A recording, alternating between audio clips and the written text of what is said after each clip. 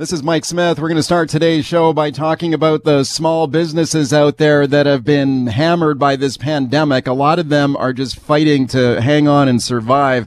And it especially includes Vancouver restaurants. A lot of them have gone under. Many of them are struggling to stay afloat. One thing that the city of Vancouver did to help these restaurants survive, expand outdoor patio seating for these restaurants, cut through the red tape, speed up the permitting process, allow these restaurants to expand onto some sidewalk space or some parking space in order to set up a patio, keep some customers coming in and have confidence that they'll be safe from this pandemic, and help these restaurants survive. This is a good thing. This is a good program. A lot of municipalities have done it. So imagine my surprise when I'm checking out my social media feed on the weekend and I see a post from the Como Taparia restaurant and their struggles to get a patio, and that they had been turned down for a patio application by the city. Are you kidding me? This is a restaurant that had been fighting to hang on and survive on the brink of shutting their doors. I'll tell you what, this was fascinating to see this play out on social media this weekend. The city now saying that this restaurant will get some help. Let's check in with the co-owner now of Como Taparia, Sean Layton. Sean, thanks a lot for coming on. Yeah, thanks for having me. All right, Sean, where's your restaurant located? We're at Main and 7th in Mount Pleasant. Okay, you guys, a taparia, I assume you guys do like Spanish-style tapa food? Yeah, we're inspired by, we've spent a lot of time in Spain and Barcelona and Madrid, especially. And, we're a small tapas bar that is, it's really loud and lively and pretty fun place that's all, dedicated around everything Spain. It sounds awesome. I've read a lot of fantastic reviews of your place. I've never been there myself, but I'll certainly want to pop in if you guys can hang on here, because I know this has been tough. Tell me about what happened to your patio application. Yeah, it's been a crazy weekend. So, we've been applying for a patio for almost 2 years since we opened. Wow. And, it's been quite the process. And we knew that going into it. And, as you said, we've been very busy from the start. And, the patio wasn't always a priority for us. And we've been happy to get a lot of accolades and been doing very well. And then COVID-19 hit. And, we closed about a week before we were mandated to, in good faith. And knowing that we would come back and fight hard after all of this. And, when we heard that they were going to expedite patios, we were like, wow, this is finally our chance. Maybe we can finally get a patio. We've been going back and forth with the city for, as long as I said. And there's been just all this red tape about it being strategic right of way. Is it public property? Is it private property? All of these things. And we never got a firm no or yes, but we were working with them to try and make it happen. And then when we got the application, the province right away stamped it within 2 days, saying that we had a patio through the province of BC. That's good. And then 5 days later, we get an email from the city of Vancouver saying you also have to apply through them. And this was quite the document and was quite intimidating, but we went through it. And there was one part on it where there's a link and there's a city map. And this says if you're on public or private property. Now, this map wasn't very detailed, and it actually looks like we're on that. It looks like we're on public property. So we applied as public property, and we did all the due diligence, did a proper application. And then on Friday night around 4 o'clock, we got a phone call at the restaurant as we're busy. And a city person on the phone told us that we have been denied. So my partner, Frankie, he took the phone call and was like, okay, well, how come? They're like, well, it's actually on private property. It's a strategic right of way, which we keep hearing. And okay, what is that? He's like, it's too complicated. I can't get into it. And you know what? I don't have time. We don't have time to deal with it right now. And, wow. We're literally about to reopen our restaurant. We're all on CERB. We've been working voluntarily for the last 2 months, 2 days a week, just trying to keep the place afloat, doing takeaway. And we get this from the city. It was a bit of a slap in the face. And we asked them when we could deal with it, what could we do? And the response was, well, it might be days, but it might be weeks until we get to your file. Weeks? Weeks. He said it could be days or weeks. People are trying to hang on. We got restaurants going under and going bankrupt, and they're telling you got to wait weeks. Now, I know you posted on social media on the weekend, Sean, and that's when I first saw this on the weekend on Twitter. You announced you'd probably have to, shut your doors temporarily because of this? Well, yeah, it's like with the restrictions, which we've been, we have a lot of respect for all the health restrictions and whatever Bonnie Henry tells us. So to just be inside, our space is 58 seats. It's 1,500 square feet. We could only actually probably get about 19 people in there with the distancing. And to do that, we're losing money. We're better just to stay closed, stay on the CERB. Luckily, our landlord has been very supportive, and we've been getting rent relief. But it's not worth it for us to try and open in that sense. And, we had all our staff ready, calling our suppliers, ordering food, getting ready to prep. Let's open our patio. Let's bring all our staff. I heard you bought a bunch.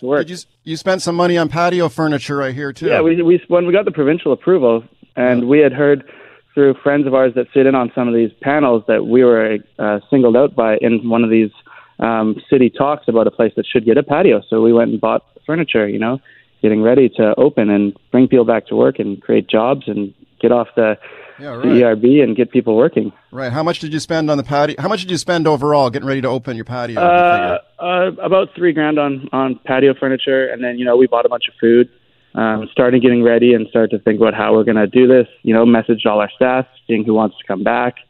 And, we're all really excited. Yeah, and then you're told that you've been denied the patio. Okay, so when you went public with this on social media, I know things started happening quickly. So what's going on now? So, we had no idea that the storm that was brewing, there's a lot of people that, we got a lot of private messages from restaurateurs that are like, thank God someone finally spoke up. And, within half an hour, we got a phone call at the restaurant for an emergency meeting on Sunday morning from the city.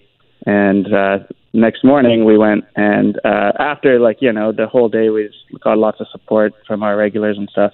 Right. And so the next morning we met City Councillor Mike Wiebe in the restaurant, and he basically verbally assured us that we would have a fast-tracked patio permit this week, and long-term we will have application approved by the city for a patio. And he also told us about their initiatives. They want to work with small businesses. They want to make it a lot easier. They don't want the application to have to touch 13 hands before it gets stamped. They don't want the small business to be intimidated by them. They want to work with them. So, you know what? It was a very positive meeting. When we actually get that application, I'll be really happy. I'm glad to hear that was the response from the city, Sean. I'm just wondering if you had never spoke up, if you had never gone public with this on social media, if you had just rolled over and stayed silent and said, okay, well, the city's denied our patio, so I guess we just got to shut down. I mean, the only reason you got this action was because you went public. Would that be fair to say? 100%. Yeah. And it was our last ditch effort. We have no other option. Backs to the wall. We're drowning over here. And there's absolutely nothing we can do, and we're trying, and that was last ditch effort. We were angry, and we had no say, and we've tried to go to the city before many times over getting a patio, and that's not a pleasant experience either. So, we had to, and now looking forward, I hope that this optimism and change from the city is coming. Speaking to Sean Layton, he's the co-owner of the Como Taparia restaurant in Mount Pleasant. And Sean, how many people you got working for you over there? We have around 25 staff, and we are ready to bring back at least 10, ourselves included, and get off the CERB and start working and, start bringing back the restaurant and the economy. And we have a huge, big number of fans that are wanting to come out and support us. Yeah, right on. I mean, this is what we've got to do. We've got to get people working again, and you need the city helping you. I just wonder how many other restaurants out there have been in the same boat as you. Maybe they got turned down for a patio, but didn't have, the courage or the moxie or the skill to make it a public issue on social media. I bet you there are some out there who are suffering.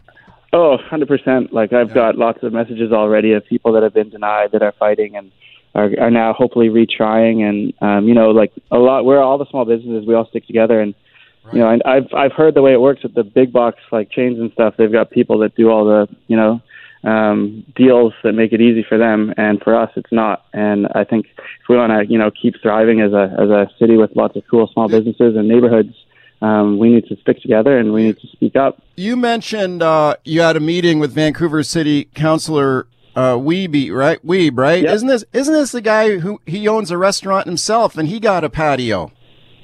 Yeah, he did. I don't know if that was if he got preferential treatment or not. At the end of the day, I think everybody should get a patio. As long as they're like following the rules, just stamp it. Let's go. Like, it doesn't matter. It's just like, give it to everybody. Let them try and survive. Like, take a trip outside of Vancouver. Like, we're in Spain, Europe every year, and, you know, you can have a patio pretty much anywhere, and no one's breaking the rules. We're not in this state of like where, you know, everything is so heavily regulated, no one can have any fun. And right now with this, you know, pandemic and the recovery, like, anyone who has, you know, four legs on a table should be able to have a patio as long as they follow some sort of rules. Sean, are you open today? We are not. So we're taking this week off because we are waiting approval still.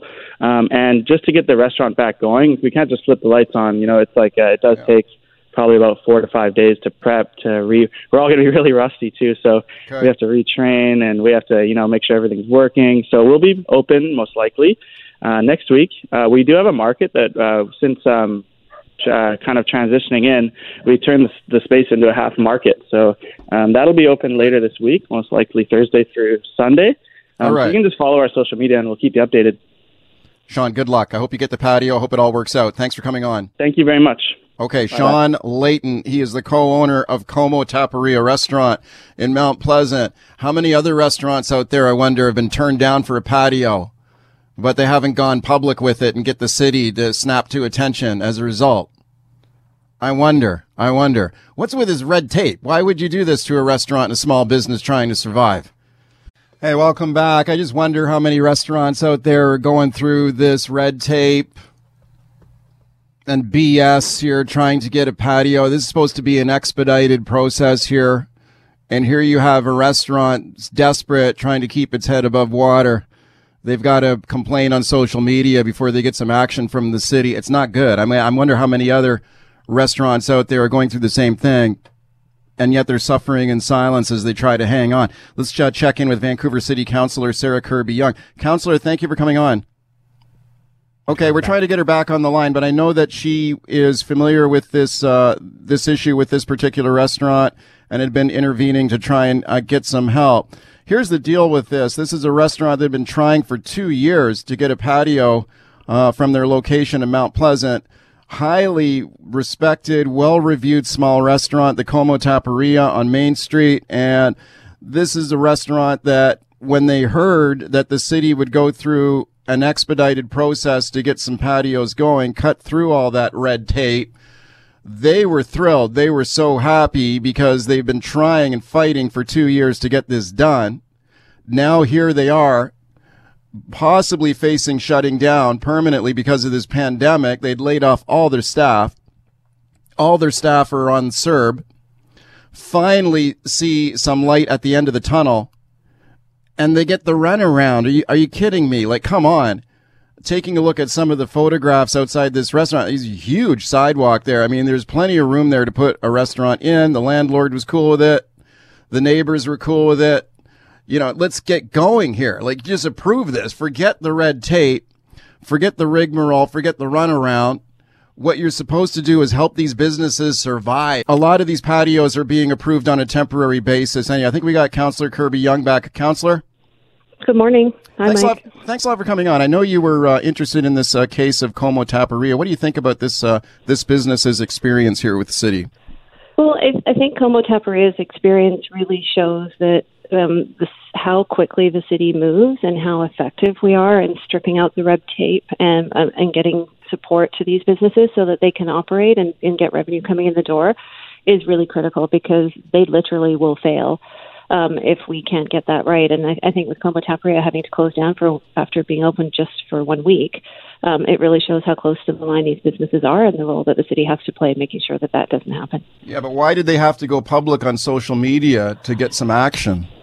Well, and it shouldn't have to come to that. I was pretty active on the weekend. I reached out to Como Taparia, and I spoke to Sean yesterday and reached out to staff and flagged this one. I will say I think that there was some confusion around the launch of the temporary patio program.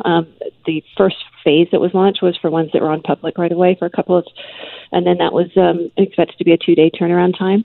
And then the second phase, and staff were very clear when they presented, and they're trying to work as quickly as they can, was ones that also would cover private space. And there's some additional complexities there in terms of sign-off from ownership or liability issues to address, but we still need to get through it really quickly and move fast. And I think staff are hearing that loud and clear because, it shouldn't be a social media plea. It should just be something that we can get done effectively. Well, yeah, for sure. And imagine the disappointment with these people, they setting up their patio and getting ready to reopen, and then they get a phone call from the city saying your application's been turned down with no explanation. Councillor, we've just got a minute left here, but do you know how many patio applications in the city have been rejected? I haven't heard of other ones. I know we had 3 that came in on private space, and I know staff are moving forward quickly on them, and I've asked staff if we can call a special meeting to implement bylaw changes that need to happen in order to make this work so that they don't have to wait any longer, and I'm hopeful that we'll be able to do that as quickly as we can. Okay, I was impressed at how quickly you responded to this business and got some help for them on the weekend. Thank you very much for coming on to talk about it. Thanks for having me, Mike. Okay, Sarah Kirby-Yung, Vancouver City Councillor. She was one of the first, I think, from the city to intervene in this case when they found out that this restaurant was on the verge of shutting down because they were rejected for a patio. She was one of the first councillors there to intervene and try and get something going. So as you heard now, there was a meeting on Sunday. They're now told that they will get their patio permit later this week. I'll keep an eye on that for you and just make sure that they do get their patio, but they should not have had to go through that and pleading and begging for help on social media just to get this city to help them out. All right, welcome back. Lots of focus on our public school system these days, especially with kids back in class, at least on a voluntary part-time basis. One of the eternal debates in our province is the public funding of private schools. Now, there are different levels of independent or private schools in our province that receive public funding, and we spend hundreds of millions of dollars a year on funding grants for private or independent schools. There are tens of thousands of kids who attend these schools as well. It's been going on for a long time. And for about the same amount of time, there has been a fight about it and whether public money should go to private or independent schools. It's, as I saw some of the debate going on in social media on this in the last few days as well. So let's talk about it right now. My guests are Patty Backus, Georgia Straight education columnist, former chair of the Vancouver School District. Hi, Patty. Hi, Mike. Thanks for doing this. Also on the line is Blair King, who is an environmental writer and very prominent on social media. Very pleased to welcome him back to the show. Blair, thank you for coming on. Thanks for having me. Okay, guys, Patty, let me go to you first. Give me your take. You've had a position on this for a long time. I remember interviewing about this issue years ago, and we're still talking about it. So give me your take on public money going to private schools. Well, my position is fairly straightforward, that public money should only go to public schools, and those are democratically governed public schools, that if parents choose to opt out of the public system, they can do that, but they should pay for that themselves or pay for it privately, and that our public tax dollars should not be subsidizing private schools, and that all of the money that we're now putting into private schools could go a long way to improving our public school system. Okay, I think there might be a perception out there when we say private schools, people think about these elite prep schools attended by the children of the uber rich. But we're also talking about independent schools and faith-based schools like the Catholic school system, which is very large in our province. And a lot of the kids who go to those schools, Patty, are not rich people. They're just people, they have parents who want them to send them to a Catholic school. For example, my son went to a Catholic school for a few years. They're both in the public system now, though. What do you say to that? Because not everybody's kids going to an independent school are rich people.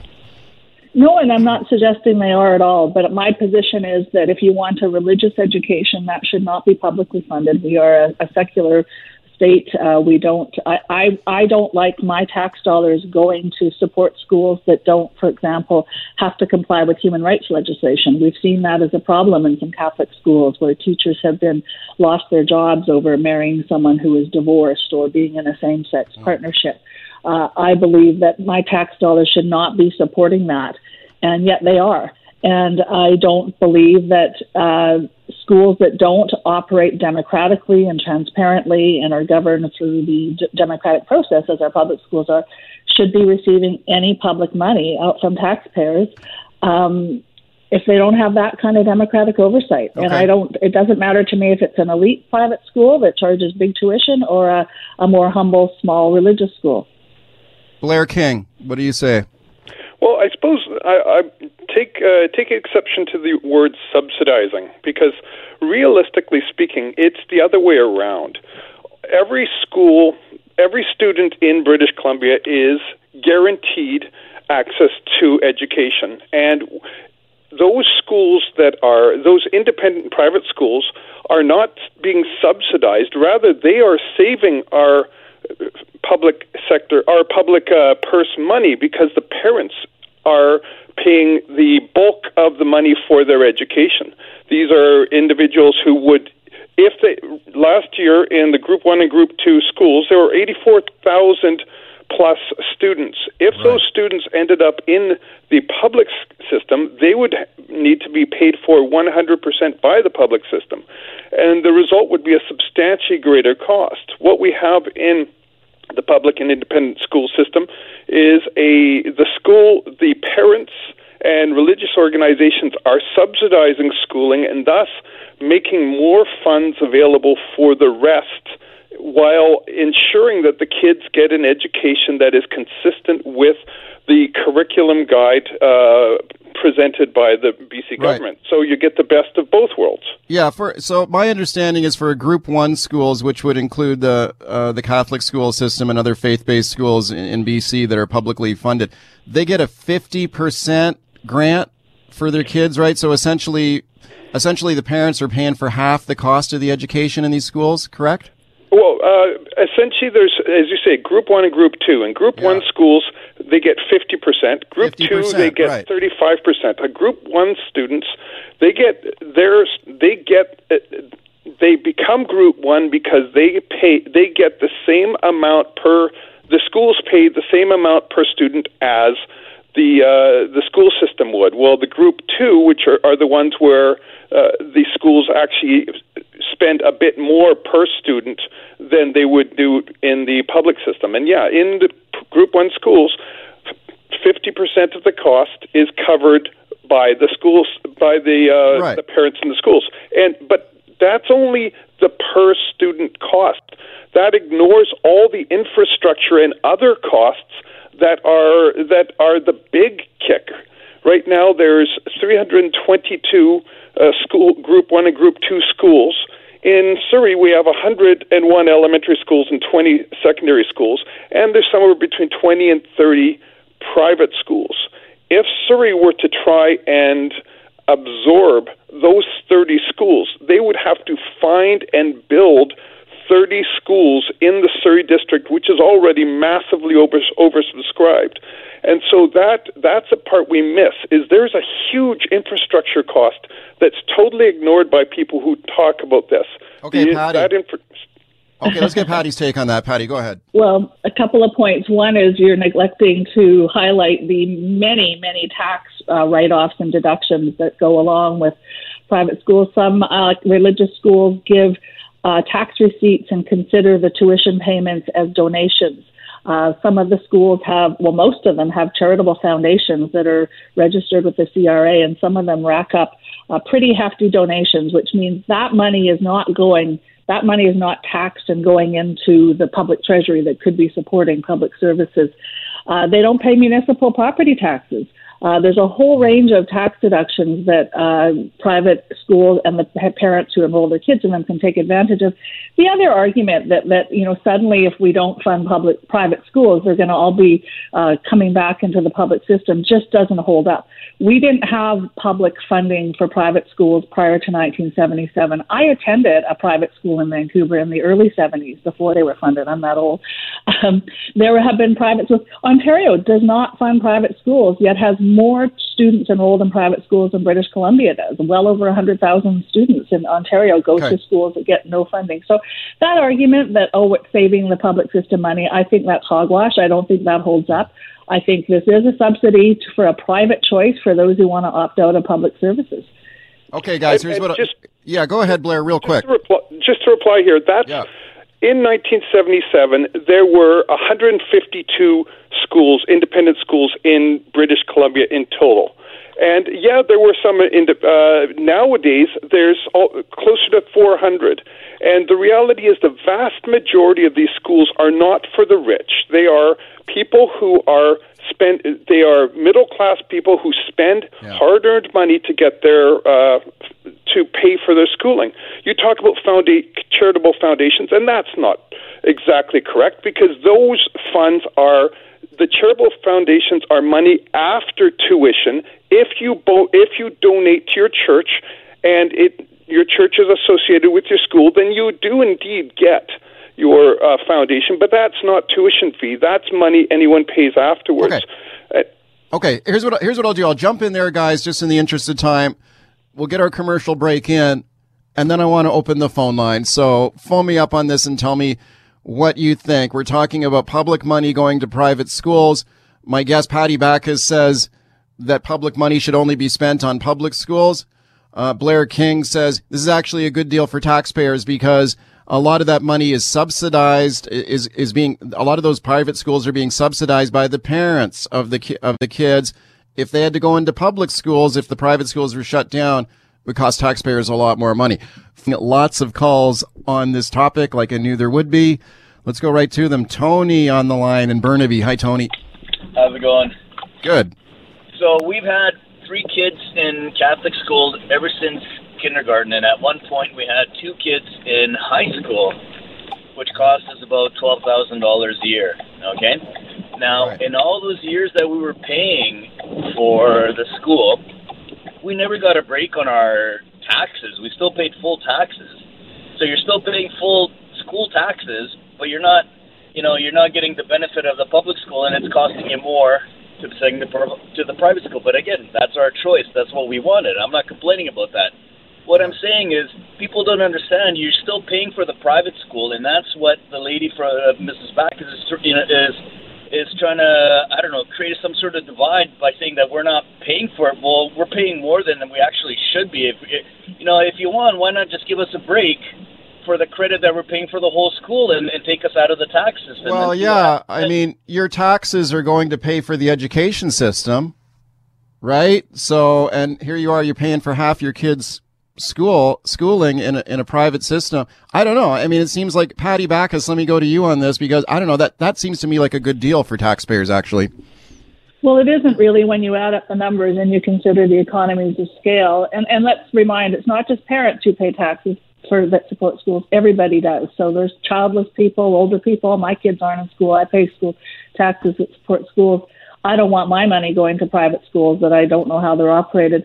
But they don't necessarily save money, and that's been shown. And if you look at the many, many tax deductions, the nature of the selection that some of the schools do, not all of them, but some are very selective about who they accept, I don't think you would actually say that they're saving the public system money. Parents make that choice. If I choose not to take the bus and drive my car, I don't expect to get a chunk of my taxes back that I can put toward my gas. Blair, what do you say to that? Blair. I would say she's simply wrong. The Cardis Research Group calculated in 2018-2019 that had these students gone full cost, it would have cost the government approximately $557 million more dollars to educate had they gone into the public system, ignoring as I said, the huge infrastructure costs. So yes, it absolutely saves money. Certainly people get some tax help, but we know for a fact they do not get deductions for any of their tuition. The tuition is there is no tax credit for that. Some schools do give credits for daycare, but that's because the schools provide before and after school care, and that credit is available for anyone who pays someone to take care of their children. It's a child care tax credit. So that's the same as everyone else. So yes, absolutely, it saves a tremendous amount of money to our treasury. Let's go back to the phone lines. Patricia on the line in Burnaby. Hi. Hi. Yeah, I'd like to remember that all the parents of the children attending private schools are also taxpayers in every sense of the word, and it's their share or their portion of those taxes that are being used to subsidize those private school expenses. Right. Thank you for that, Patricia. Let's squeeze in a couple more calls here while we can. Terry on the line in New West. Hi, Terry. Hey, how you guys doing? Good. Okay, I believe in total separation of church and state, so I resent my taxpayers' money being put into religious schools, especially. Forget that. Just cancel that completely. If people want their kids to go to these private schools, take out a loan, work 2 jobs. It shouldn't be my taxpayers' money that's subsidizing their kids' education.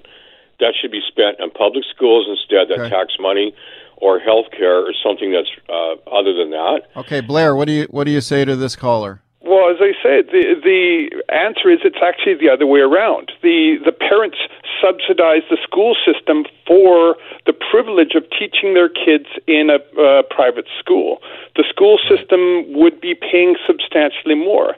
If you have a religious argument against it, that's entirely fair.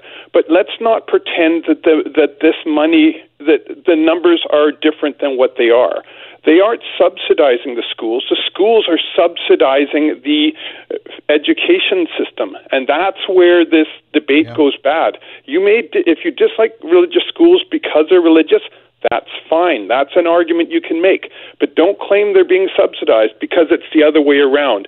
These schools subsidize the education system through the costs incurred by the parents, the religious organizations, etc. Patty Backus. It's saying that private schools are subsidizing public schools is absurd. It's a little like saying a private gym is subsidizing the community center because I'm not using it. We have a good public system that has been proven. And I want to just throw in a great quote before we go off. 30 seconds. Okay, Warren Buffett's solution. He said, it's easy to solve the problems of public education in America. All you have to do is outlaw private schools and assign every child to public school by lottery. Think about it. If every CEO, diplomat, congressman's child is randomly assigned to a public school, it would change immediately. And I think that's a really good point, is that people can leave the system if they're not happy. There's no pressure to improve the system. Let's make the public system better for everyone. Thank you, Patty, and thank you, Blair, for a good conversation.